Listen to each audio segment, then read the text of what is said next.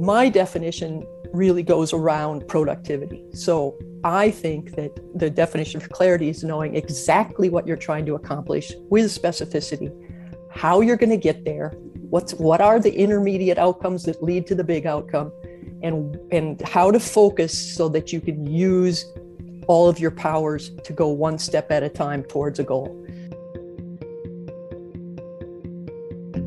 Ready to learn why cash flow and compassion are not mutually exclusive? Each week, brand strategist, speaker, and author Maria Ross will introduce you to the trailblazing brands and leaders who embrace empathetic tactics to reap huge rewards. You'll learn about winning teams, brand wins and fails, unforgettable customer experience, and bold leadership decisions fueled by compassion. You'll get the latest trends and research, discover practical ways to infuse more empathy into your work and life, and hear from innovative market leaders who've smashed outdated models and redefined success. Welcome to the Empathy Edge podcast, the show that proves empathy isn't just good for society, it's great for business. You know the meeting. Rambling conversations, tangents, vague instructions, frustration. Not only is this frustrating, but it's downright unempathetic to people. What is this lack of clarity costing you in terms of productivity, engagement, and bottom line budget? Today, my guest, the Queen of Clarity, Anne Latham, shares why we aren't clear and what it's costing us. Anne is the founder of US-based consulting firm Uncommon Clarity.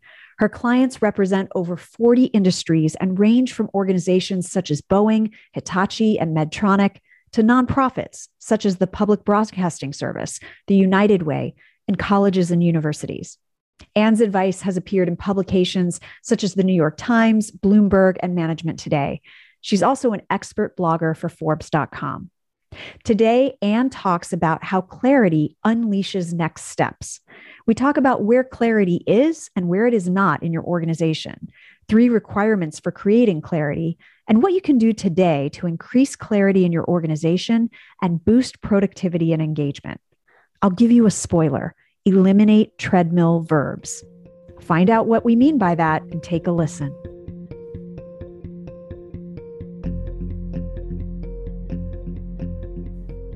Let's get connected. If you're loving this content, don't forget to go to theempathyedge.com and sign up for the email list to get free resources and more empathy-infused success tips, and find out how you can book me as a speaker. I want to hear how empathy is helping you be more successful. So please sign up now at theempathyedge.com. Oh, and follow me on Instagram, where I'm always posting all the things for you, at Red Slice Maria. Welcome, Anne Latham, to the Empathy Edge podcast today. I am very, very excited to talk to you about one of my favorite topics, which is clarity. So welcome. Thank you, Maria. I'm delighted to be here. So you wrote a book called The Power of Clarity, and you've also written some other books called The Clarity Papers and Uncommon Meetings. Your business is called Uncommon Clarity. Tell us a little bit about your story. How did you get to this work focused around the concept of clarity? Right. That's a great question. I believe I started out fairly clear, and then I was a math major. So, it was all about clarity and problem solving and that kind of thing. But actually, before I left my corporate job and started my business, I asked my former bosses, my boss, my coworkers, colleagues, I asked them, I said, what is it that I do exceptionally well that is most unusual? And what a great question. I got these, thank you. It was a great question. I got these wonderful, thoughtful responses. And they all pointed to the fact that I create clarity. So it was, I take in massive quantities of information and cut to the chase, find the kernel that's most important. I take a room full of people who are all thinking on different wavelengths and bring them together to find common ground and figure out what will move us forward.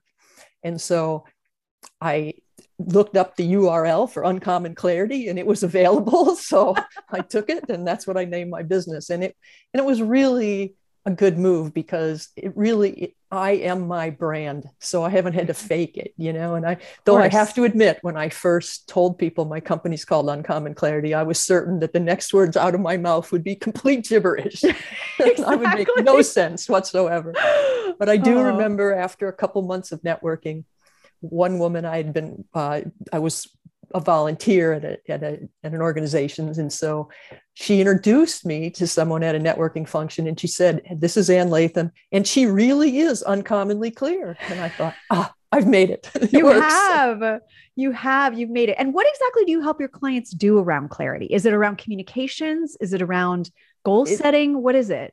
It's really helping them figure out where they are, where they can go, and how to get there. So a lot of strategic planning, a lot of team effectiveness, a lot of productivity work. It's been all over the map, and my clients represent 40 industries.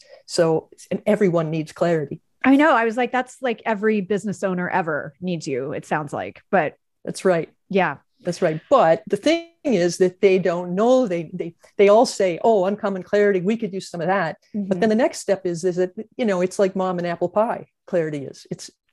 There's not a lot of urgency because they don't know what it is. We don't really know what clarity is. We don't recognize it when we have it. We don't know what we're missing when we don't. Mm-hmm. So people don't buy clarity. They buy the strategic planning. They want a specific problem solved. They don't want clarity. That's just too vague.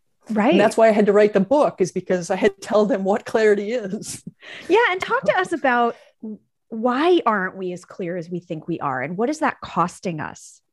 Yeah. Okay. So the first chapter is called "We Aren't as Clear as We Think We Are," and it's costly. And it's full of examples that show us that we really aren't as clear as we think we are. Mm-hmm. And it's ways we don't even recognize. Like, give us an example.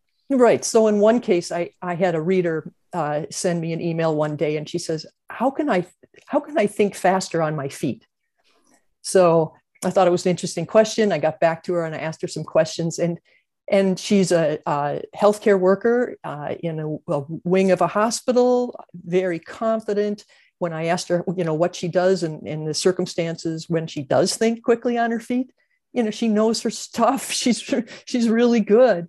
But the situation where she is not feeling confident is when the bigwigs show up on her wing and they say, "Well, how are things going?" And they ask the world's most vague questions. And she's trying to figure out, well, now how do I sound on top of it and intelligent and say something that's valuable and succinct with such a ridiculous question? And she didn't realize, and that's what's so sad, is that people don't realize that it's the question that's at fault. Ooh. So here you have this woman who's feeling inadequate, and she's just tongue-tied. She doesn't know how to answer this question, and she is feeling like she's failed, and that's why she writes me. Whereas the reality is she was asked a really stupid question. Mm-hmm. If you're coming into the wing of the hospital and you want to find out what's going on, ask something specific that's useful and not just make random small talk. Right. So that's one example. And the whole chapter is filled with additional examples. And what do you I could give you more. No, what do you think that costs organizations? Like, who just think, well, clarity is not an important priority for us right now. Right. Well, so in that particular case, it cost her self-esteem and her confidence and really undermined her. But in another case, another example I talk about is when a vice president asked a brand new director to look into the idea of putting sun cream dispensers in public parks. And this was also, interestingly enough, a healthcare company. And they thought, if we have these branded devices in the parks, and, busy moms and dads would get to the park and realize they forgot to put sunscreen on, and they'd be so appreciative. And, it was a great marketing opportunity.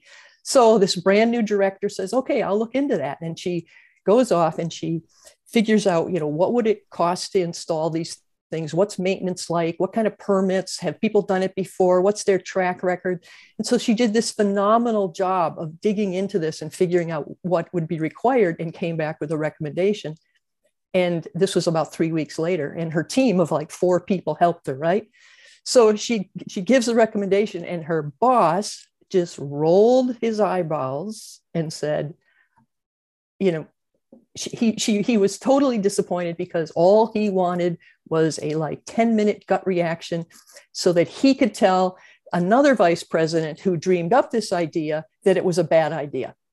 Oh my goodness. And here's this person. And furthermore, I mean, not only was this new direct report like destroyed, but her team lost faith in her. And the vice president hired me to coach her to try to do something about her lack of judgment. Wow. So, I think he's the one that needed the coaching. Well, yeah. But neither the woman nor the boss recognized the root cause of what happened here. That he said, look into this. Right. And so, so think of the cost. 3 weeks lost time by this woman and her team. On top of that, lost opportunities, of course, for the things they could have been doing, destroyed credibility with her boss, destroyed trust from this employee in her boss, loss of respect from her staff. I mean, the cost is enormous. And, he might have just fired her outright. Instead, he's going to pay me too. I mean, all of these are costs, and it's huge. Right. So where can organizations determine where clarity is and isn't in the organization? How can they figure out where there might be gaps? Right. That's a good one. So one way I like to think about this is that we have made tremendous improvements in our productivity and our efficiency, but primarily through lean and lean thinking. And this is primarily on the factory floor. So these are, and not just factory floor, but in your production processes, the production processes that get your value out the door to the customer. And all these processes, for the most part, are physical processes. So these are processes that move physical objects. They move parts, they move materials, they move order forms, they move mortgage applications. We're moving physical objects. And where we have made like zero progress is in moving cognitive objects, things like ideas, decisions, strategies, plans, cognitive objects that we're still operating the same way we did decades and decades ago, because we simply don't have the tools for moving decisions effectively through an organization. If you asked a room full of people, how do you make a decision? You would get more answers than there are people in the room, because there isn't a method that people agree on. There's not a shared vocabulary. So, and you could argue decision-making is absolutely the most important activity for any person in any organization, because we make decisions all day long, and decisions unleash next steps. They are what constitute honest to goodness progress so that you can move other things forward. So here's decisions, totally critical. And yet what we typically do is get in a meeting, bunch of people start talking, and they talk around, and they're really talking about multiple things at once. Right. And maybe a decision comes out and maybe it doesn't. Wow. So I would say that where the clarity isn't in the organizations is in what I call the cognitive zone. The workers who spend their time moving cognitive objects like decisions, plans, strategies. That means all the knowledge workers, all the managers, all the executives. And when you think about it, there's a lot of people who will tell you that, we're really only productive a couple hours a day. And that I used to think that was because people wasted time. No. It's because there are so many obstacles. Everything takes longer than it should. We've got slow meetings that produce almost nothing. We've got too much email. So here we are, cognitive workers who are trying to move ideas, decisions, and plans, having what, it's probably like 20% uptime, cognitive uptime, I call it. Production uptimes run 99%. Cognitive uptimes, it runs 20%. And we don't seem to care. We do nothing about it. Well, this is so interesting because that is such a burden on organizations, and they don't know how to articulate that burden. They say it's just the fault of too many meetings. Like they're not really thinking about the level you're talking about, which is the ability to move cognitive tasks forward. And the reason why I wanted to have you on the podcast is, for me, clarity is so empathetic. Clarity requires you to think about the other person's point of view and what they're able to understand and retain. And nothing drives me crazier than when I see communications or emails or meeting agendas that are unclear I'm always the annoying person in the meeting that's like, okay, so what are we actually going to do? Like, what have we decided is our actual next step? But also when people put together, when they're promoting an event or they're promoting anything and they leave out details that, like where is it taking place or what time does it end? Or it's the obvious points of missing clarity that actually bug me the most. And so I'm just wondering, do you see that correlation between clarity and empathy in terms of like the listener and the receiver?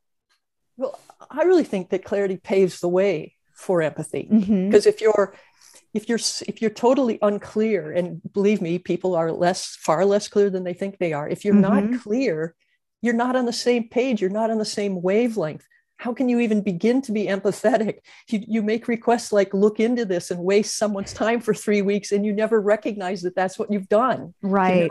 So there should be lots of empathy there, but they don't even see what happened. Mm-hmm. So they can't go, oh my goodness, I did that to you. Mm-hmm.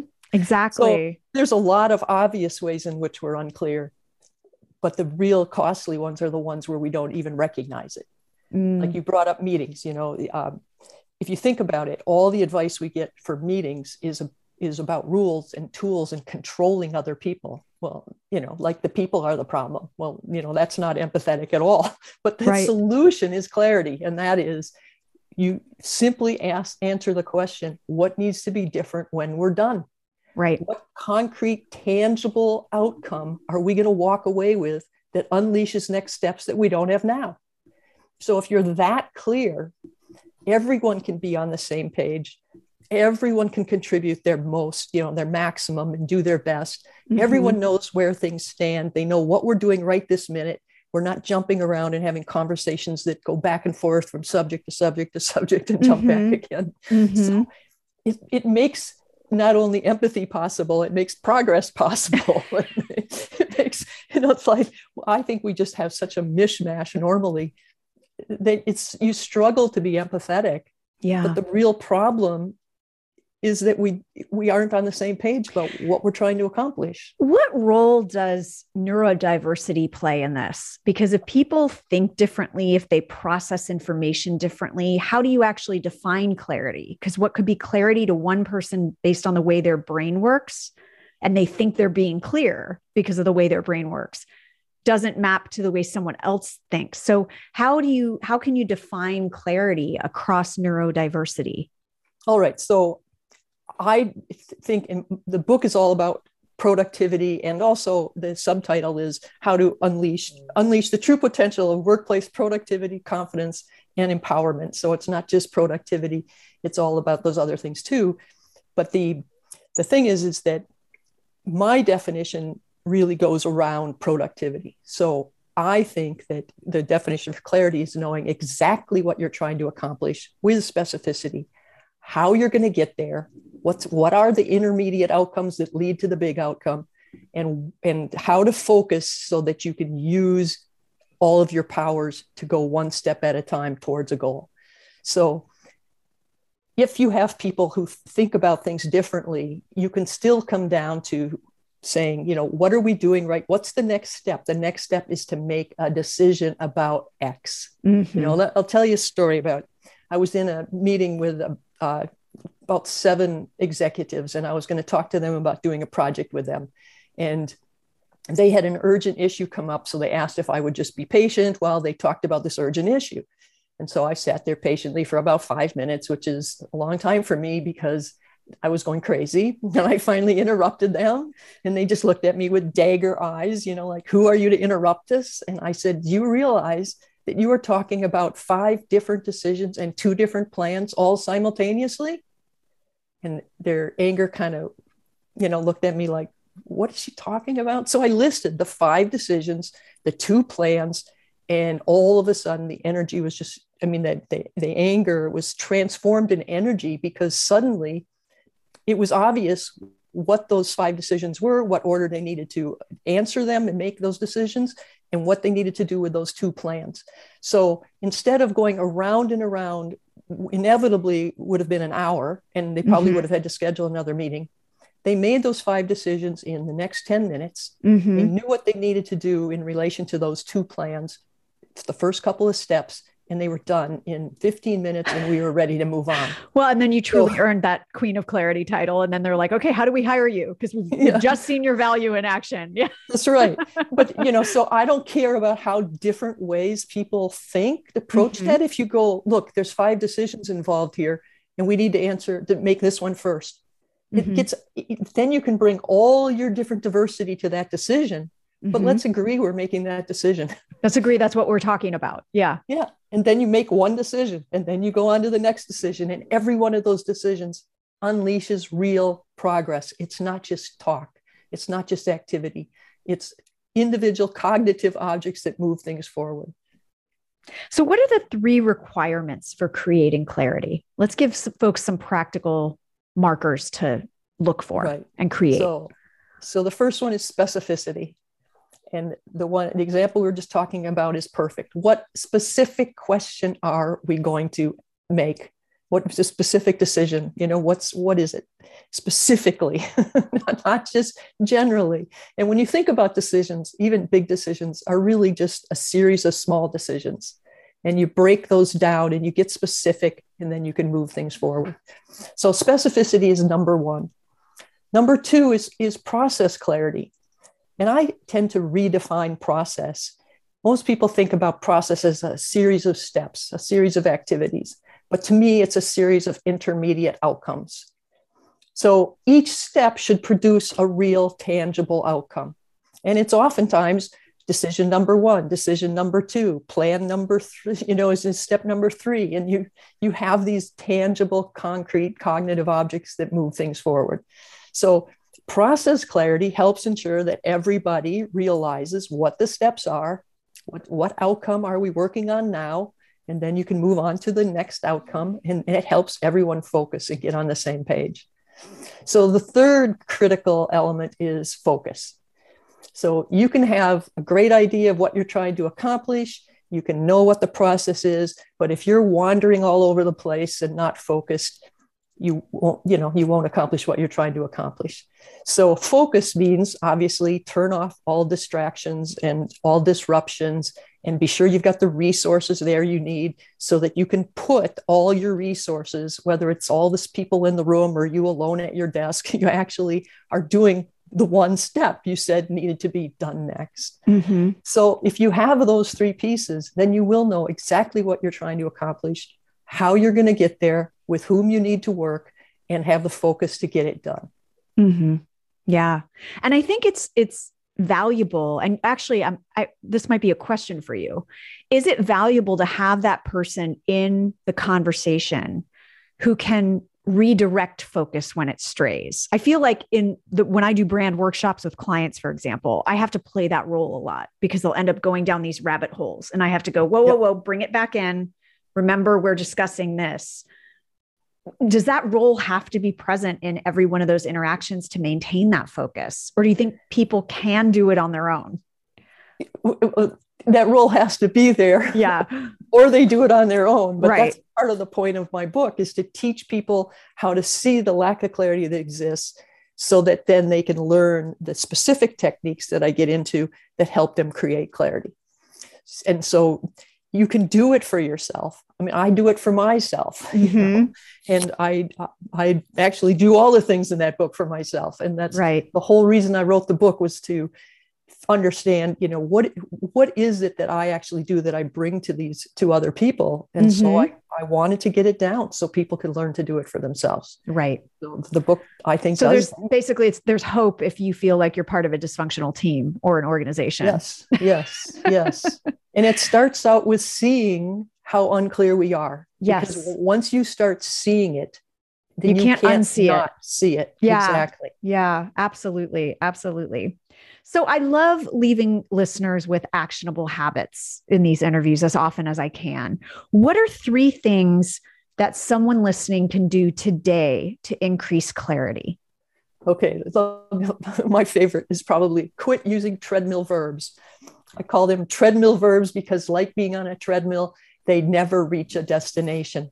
And these verbs are going to sound incredibly familiar because we use them all the time. Words like review, report, communicate, share, inform. If you ask someone to review something, they can review it forever. There's no way to know when you're done. Right. If you ask someone to report, they can report forever. Please report is an open invitation to talk without purpose. So to me, I call these treadmill verbs, and I say eliminate them. They are just an invitation to talk. What do you need? This actually flows into number 2, and that is that you should always be working towards one of the 6 cognitive objects that I've identified that are true steps towards progress. The number 1 is a decision, because they're so important. So what decision do we need next? Number 2 is a plan. What plan do we need? Number 3 is a problem resolution. What will resolve our problem? Number 4 is a list. And what's a list doing on there? A list is an input to those other 3. So for instance, when you're making a decision, you need to know what the decision criteria are. That's one list. You need to know what your options are. That's another list. So as long as you're specific about what list you're creating, you know when you're done, because when you've finished putting everything you can think of on the list, you're done, you can move on.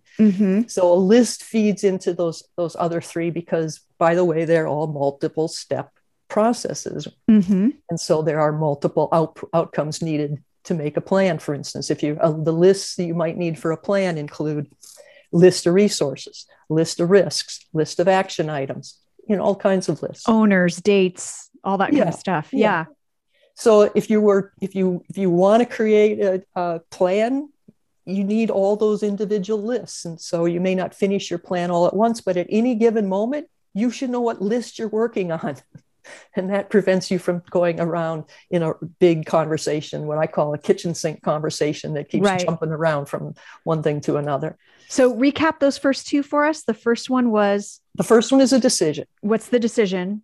When you've made a decision, you're done. And it's obvious. A plan, a problem resolution, right? A list, and then there are 2 more. Right. And then that was like a subset of the second one. So you had your 3 things to do to increase clarity. Oh, I'm sorry. These are the takeaway tips. These are the cognitive 6. These are the things. Got it. Okay. You should always You're giving be us more than 3. Okay. Towards the cognitive 6. Got it. So a decision, plan, problem resolution, a list, which is an input to the other 4. Number 5 is confirmation. You want confirmation. This happens in meetings all the time, where someone comes in and says, look, I've done this so far. I'm going to do this next. Am I on the right track? But instead of getting a yes or no, they get an onslaught of advice and war stories and, great ideas. And they don't want that. They're on step 2 and they don't want to hear about step 10 yet. They haven't even started thinking about it. So, but confirmation is easy, and it unleashes next steps. You tell me I'm on the right track. Good. I can go back and get to work. Yeah. And the sixth one is authorization or approval. Same idea. I want to do this next. Do I have permission? Can I go implement? And if you say yes, you've unleashed next steps. So at any given time, whether you're alone at your desk or in a meeting, if you're not working on an actual product, you should be pursuing one of those cognitive 6, because each one represents discernible progress and unleashes next steps. So the treadmill verbs was the first one. Quit using treadmill verbs. Yes. Always be pursuing cognitive 6. I love it. I love it so much. So what have you seen in terms of an evolution in organizational cultures? Do you find that clarity is lacking more than as things have gotten more complex? Do you think executives and leaders are more cognizant of a lack of clarity now than they used to be? Have you seen any trends in your movement of clarity within organizations? Yeah, I'm hearing the word more. People are realizing it's more important. They're talking about it more. But compared to the way I talk about clarity, it's really quite superficial. It's talking about having a clear purpose, but most people's idea of a clear purpose is really vague. It's not specific enough to really unleash next steps. So it's good that people are starting to talk about it more, because they will start paying more attention, and then we'll get deeper into it, and we'll actually, use the techniques in my book to create real clarity that moves things forward. Yeah. I love how you talk about just even reframing meetings and group conversations around unleashing next steps. It's very action oriented. And, exactly. and I really like that. I'm even thinking about a meeting I have to go to tonight with my son's school. And usually those go round and round and round, And so just having that eye towards why are we here and what are the next steps we want as the outcome to this hour we're going to spend together. Right. We have to have those next steps clearly mapped out. Yeah. And that's so important because everyone knows that meetings can be a waste of time. So they create, it was probably in the 90s or so where everyone said, oh, you have to have an agenda. I'm not going to go to the meeting if there's not an agenda. So people started creating agendas filled with treadmill verbs. We're going to report, discuss, review, update, and so it didn't help. They thought they were being specific and clear. No way. They were filling these agendas with treadmill verbs. So it accomplished nothing. Just a waste of time. Totally. But yeah. So this work is so powerful and I think sorely needed. And like I said, for me, the link between clarity and empathy is so important. I mean, in my work with my brand story and messaging clients, I'm all about helping them clarify their message. Their messages have gotten so complex that no one can actually understand what they do or what value they provide. And so a lot of it is about, paring away the extraneous to what do we do? Why is it valuable and who do we serve? Right. So this topic really resonated with me. So I'm so happy to have you. So the book again is called The Power of Clarity, and we'll have all your links in the show notes. Where can folks that are listening to this on the go, where can they find out more about you and your work? I think the simplest is to go to AnnLatham.com. That's Ann without an E and Latham, Latham. Perfect. And from there, you can find all my books. You can learn more about me. And that's probably the fastest. Awesome. Thank you so much, Ann, for your time today and your insights. Thank you. It's been fun. And thank you, everyone, for listening to another episode of The Empathy Edge. Remember to share it with a colleague or a friend who might be interested. Also, please remember to rate and review. We love those.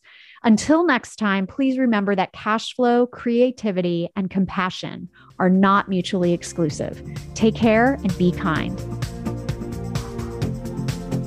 Thanks for listening to this episode of The Empathy Edge. If you're enjoying the podcast, please subscribe and leave a review on iTunes or wherever you get your podcasts. And don't forget to share the show with others who want to redefine success and change the game. For more on how empathy makes you and your brand more successful, visit theempathyedge.com. There, you can download a free guide outlining 5 business benefits of empathy and a free sample chapter of Maria's book, The Empathy Edge.